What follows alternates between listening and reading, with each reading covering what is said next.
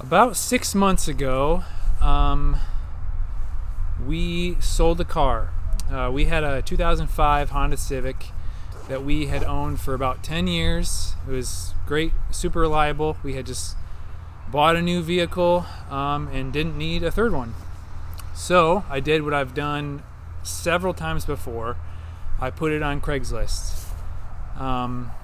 I did the research, like what looked like it could be a fair price for the condition it was in, and it was in rough condition, but then I posted it, and it took a couple days before I realized I wasn't getting any kind of action on it, so dropped the price and continued to do so until I started to receive emails or calls, inquiries, because I wasn't super hung up on the price. I just kind of wanted to get it out of the driveway.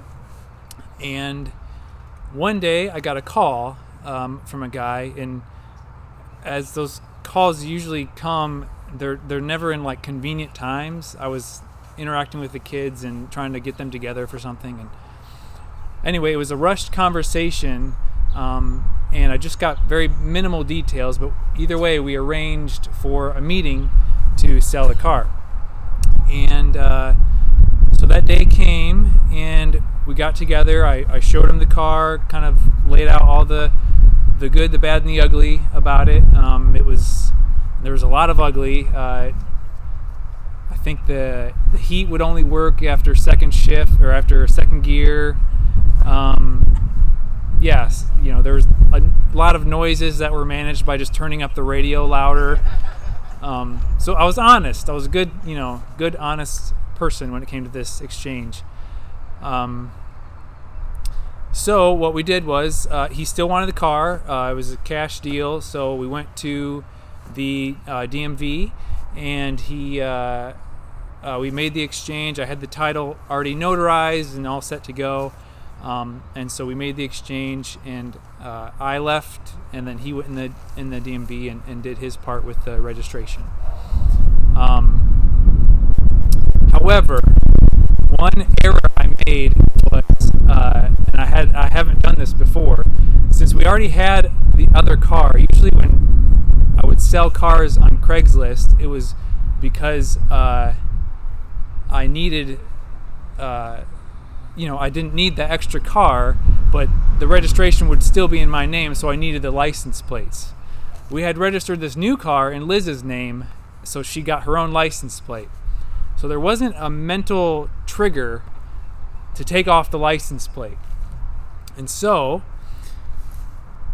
probably 3 or 4 days later, I'm again sitting with the kids, and I get a phone call. It's from New Philadelphia area. So I pick it up, and the guy on the other line says, "Hi, is this Nathan Hand?" I said, "Yes, it is." He said, "Nathan, this is the Tuscarawas County Sheriff's Department. We are calling because someone in your car took off on us yesterday, and we're trying to track this person down and also make sure that it wasn't you." So immediately I knew I didn't take off the license plate. I knew that was a problem. And so this officer on the other line was less than comforting. He made mention of hey, you really need to take care of this. This is a big deal. You don't want a SWAT team swarming your house in the middle of the night. You don't know what this guy is going to do. And it's true. If he robs a bank and uses a car that still has my registration tied to it, that's a problem. So I said, "Yes, sir, right away, sir. I will take care of this, sir." And I called the BMV. They sent me to the BMV in Columbus, and I called them, and there's a bunch of forms you have to fill out and get those notarized and send them down, and it takes a while to process. In the meantime, I was desperately trying to reach this person I sold the car to, because he seemed like a nice guy. Nothing, no response, text message, calls, nothing. And so about a week later, I had all the forms turned in. That day I got the call from the sheriff's department. I did everything I had to do. Now I just had to wait for them to officially cancel the registration. So about a week later, I hadn't quite gotten up yet, but the kids were starting to get up, and Liz was up. We hear this pounding, boom, boom, boom, boom, on our front door, and then it stopped. And then we heard the pounding, boom, boom, boom, boom, on the side door, and it stopped. And Liz is kind of panicked, and the boys are awake now. And she runs upstairs. She said, "Nate, the police are at the door." And I was like, "What?" And so I came down, and it was from the Stark County Sheriff. And he said, yeah, we found this car. It's registered in your name. There was someone who was passed out in the vehicle. I'm trying to make sure, figure out who it is. And he's like, clearly it wasn't you. So, don't worry about it. But then I gave him all the information that I had about the transaction. But wait, there's more. So what I thought, eventually I got the form, said, yes, your registration's been canceled, you're good to go. But eventually I got a letter in the mail from a fire department, and it was the Plain Township Fire Department, and it was an invoice for an ambulance that I had apparently used to go to the hospital. And that became its own little thing. But basically this person was passed out in the car. They were transported to the hospital. The hospital just said it was me, and it wasn't me. But then I had to prove it. It was a total mess. So there's a lesson here. Always make sure you get your license plate. But it also is an example of this person, this buyer, just kind of living this life as though he's a different person. He's being deceptive. He's kind of living this portrayal of someone that he's not. So he's deceiving others and portraying this lie, and I was the one paying for it. When we read this passage in 1 John, the author, which is widely accepted to be John, mentions this idea of living a lie or portraying to be someone that you're not. In verse 5, and I'll read verse 5 through 7 again, "This is the message that we have heard from him and declare to you. God is light. In him there is no darkness at all. If we claim to have fellowship with him and yet walk in the darkness, we lie, and we do not live out the truth. But if we walk in the light as he is in the light, we have fellowship with one another, and the blood of Jesus, his Son, purifies us from all sin." If we say we have fellowship with God, yet live in darkness, we're pretending to be something that we're not. This is serious stuff. And sometimes you might think to yourself, well, I know I'm not perfect, but am I living in darkness? I'm not going to finish up preaching here today and then go home and, egg my neighbor's house. I'm not going to be that inconsistent. It's often easier for us to see that sort of thing in someone else, right? To look at the faults of others. But even then, it only appears when it's obvious. You have to see something that's a little bit more obvious, like, well, that person certainly can't be a Christian or a Christ follower. But yet, even today, the obvious isn't always so obvious. The range of acceptable Christian norms is pretty vast. And what does that even mean anymore, right? So, given our context, when we read this passage, it seems to force us to ask some follow-up questions, or at least it forced me to ask follow-up questions. Namely, what does it mean to be in the light? Does it mean to be the most enlightened? To have the best understanding of the biblical teaching? In the Bible, this is the path that the teachers of the law often took all the time. What is the most best way was their pursuit. What are the best rules? In fact, what is the best interpretation of those rules? They're always trying to pin Jesus down on this sort of thing, asking him in Mark, of all the commandments, which is the most important? Or even, is it right to pay the imperial tax to Caesar or not? Or my personal favorite, and hang on, this is a doozy. Then the Sadducees, who say there is no resurrection, came to him with a question. Teacher, they said, Moses wrote for us that if a man's brother dies and leaves his wife but no children, the man must marry the widow and raise up offspring for his brother. Now there were 7 brothers. The first one married and died without leaving children. The second one married the widow, but he also died, leaving no child. It was the same with the third. In fact, none of the 7 left any children. Last of all, the woman died too. At the resurrection, whose wife will she be, since the 7 were married to her? I like to think that if the Bible were written now, or if Jesus were alive today, he would follow that question up with, dude. They were constantly trying to pin him down on these really specific rules. It's kind of like, parents, we know what it's like to be asked kind of ridiculous questions. Dad, what's the opposite of a pickle? I don't know. But just like kids, these Pharisees were searching for absolutes. I need to know what the answer is for every scenario. But they were missing the point, and Jesus often said as much, responding in parables and stories. You see, in the Bible, light is a major illustration. It's a major theme. From creation, the separation of day and night, to John's own gospel. He talks about in him was life, and that life was the light of all mankind. In John 8, he talks about Jesus saying, I am the light of the world.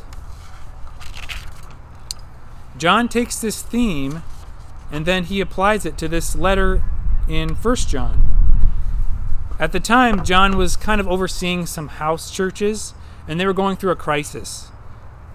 These churches were made up largely of Jewish followers of Jesus, but some were going as far as even denying Jesus as the Messiah. So yeah, a pretty big crisis.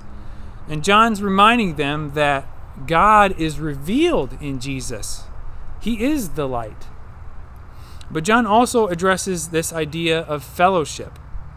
If we claim to have fellowship, he says, if we claim to be in relationship, but walk in darkness, we're living a lie. He's fighting against the tendency toward the law because Jesus fulfilled the law.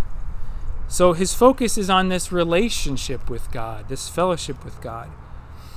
And the churches were focused on tending towards the law still. They couldn't get away from that. It was like getting married legally, but then not engaging in the relationship. You claim this relationship, but then if you don't pursue anything afterwards, you're married, but are you in a marriage? So they were claiming that fellowship, but living a lie. So John points to Jesus. So how do we know that we're in right relationship? How do we know that we're in the light? Later in chapter 2, John adds more. In chapter 2, verses 5 through 6, he says, "This is how we know we are in him. Whoever claims to live in him must live as Jesus did." Look at Jesus' life and emulate it. So not only does John emphasize Jesus as the light, he is the light to be followed. He is the light we are to walk in. Now, it's easy to gloss over, but the word walk is pretty important here. John does not say to find the light or to stand in the light, or he does not even say to be in the light, as the popular DC Talk song once told us. He says to walk in the light. To be in the light, or to find in the light and stand in the light, that's the pursuit of the Pharisees. To find the most enlightened rules of life and stand in them. It's like if you've ever been in a wedding party and they put pieces of tape on the floor and they're like, that's where you stand. You just kind of get there You aren't really sure what to do. Your heart's not really in it because it's not your wedding. You know it's going to be a long day. Just tell me where to stand. That's what it was like. This is where the light is, so go stand over here. Or these are the rules of the light, so follow them. But if we walk in the light, as verse 7 says, as he is in the light, we have fellowship with one another, and the blood of Jesus, his Son, purifies us from all sin. Walking implies a journey. Walking implies movement. And walking implies changing contexts. Now imagine you just had a baby. Some of us don't have to actually imagine this because it did happen. But imagine you just had a baby and the hospital gives you this handbook. And the handbook is rules for taking care of your child. So before you're getting ready to go home with this newborn baby, maybe it's your first time, they hand you this book. And it says, here's all the rules for taking care of your child. And you're like, great, this is fantastic. Inside that book are rules like feed them every 3 hours, change their diaper every 2 to 3 hours, make sure you put them down for a nap 3 times a day, make sure you have skin-to-skin time with them at least twice a day. These are all very good, very sensible rules. And they would work, right? You would be pretty successful. It would work. Until it didn't, right? Because the context is going to change. The baby will grow up. So imagine your baby grows up and now they're like a preteen and you're still trying to do skin to skin with them 2 times a day, or lay them down for a nap 3 times a day, or feed them a bottle every couple hours. The context has changed. If you keep applying these rules, what would have made you a good or consistent, at least, parent in the beginning now makes you a terrible one. In fact, people would probably even question your actual love for this child because you haven't adapted to the new context. This is why Jesus' arrival in life is so important. He was the fulfillment of the law. He was the embodiment of God's vision for humanity. God didn't send a second book of rules to be adapted to the changing times. He sent a person. And when it comes to walking in the light as the people of God, it's Jesus who shows us how to do that. When we want to see what God is like, we look to Jesus. When we want to see what it means to walk in the light, we look to Jesus. Our human tendency is to desire concrete, absolute laws when it comes to doing the right thing, right? Tell me where to stand. Because a lot of times it's easier to understand that way, and it's easier to apply. And that's what the religious people of Jesus' day wanted. Tell me how much to tithe. Oh yeah, I don't murder. They had all these rules where it's just tell me what to do and I'll do it. The teachers of the law always tried to get Jesus to proclaim legal absolutes. And the closest thing they got to Jesus proclaiming universal commands were his 2 rules, right? Love God and love others. Even these laws force you to always be asking the question, well, how do I love them right now? How do I do that? In this context, what does love look like? This also means that walking in the light is not always going to be easy. You won't always have this like perpetual warm, fuzzy feeling of doing the right thing that confirms that you're on the right journey.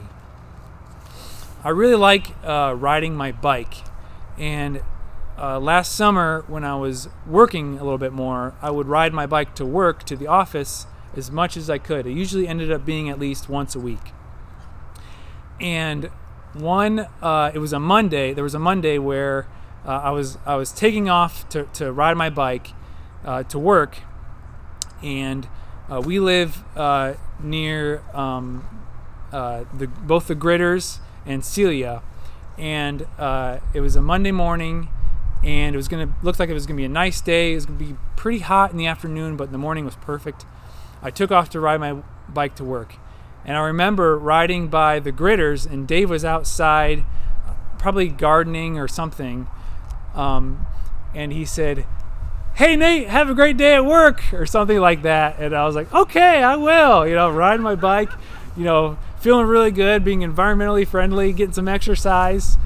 And then I crossed Cleveland Avenue, and I zipped by Celia's house, and she was on her front porch, and she said, "Go Nate, go!" I was like, "Okay," And I told my wife later that it was like the perfect way to start a Monday morning at work. It was like I had a team of people cheering me on, like, "You got this, buddy!" Like you're in a musical or something. And so I rode to work, and like I said, I really enjoyed doing it for the exercise, but also you feel good about environmental sustainability and stuff like that. It was not that way on the ride home. Like I said, it was a very hot day. And if you know anything about where Celia lives, she kind of lives on the top of this big hill. And so you get the encouragement from her, and then you zip down this big hill. You feel like you're a kid again, off to your day job. But on the way home, you got to climb that hill. And this is after, several miles anyway. And it's, in the 90s with, crazy humidity. It just didn't feel the same. Coming home, I was a sweaty mess. I was, kind of drenched. I didn't have the same hype team out on their front porch to encourage me, at the end of a hard day's work.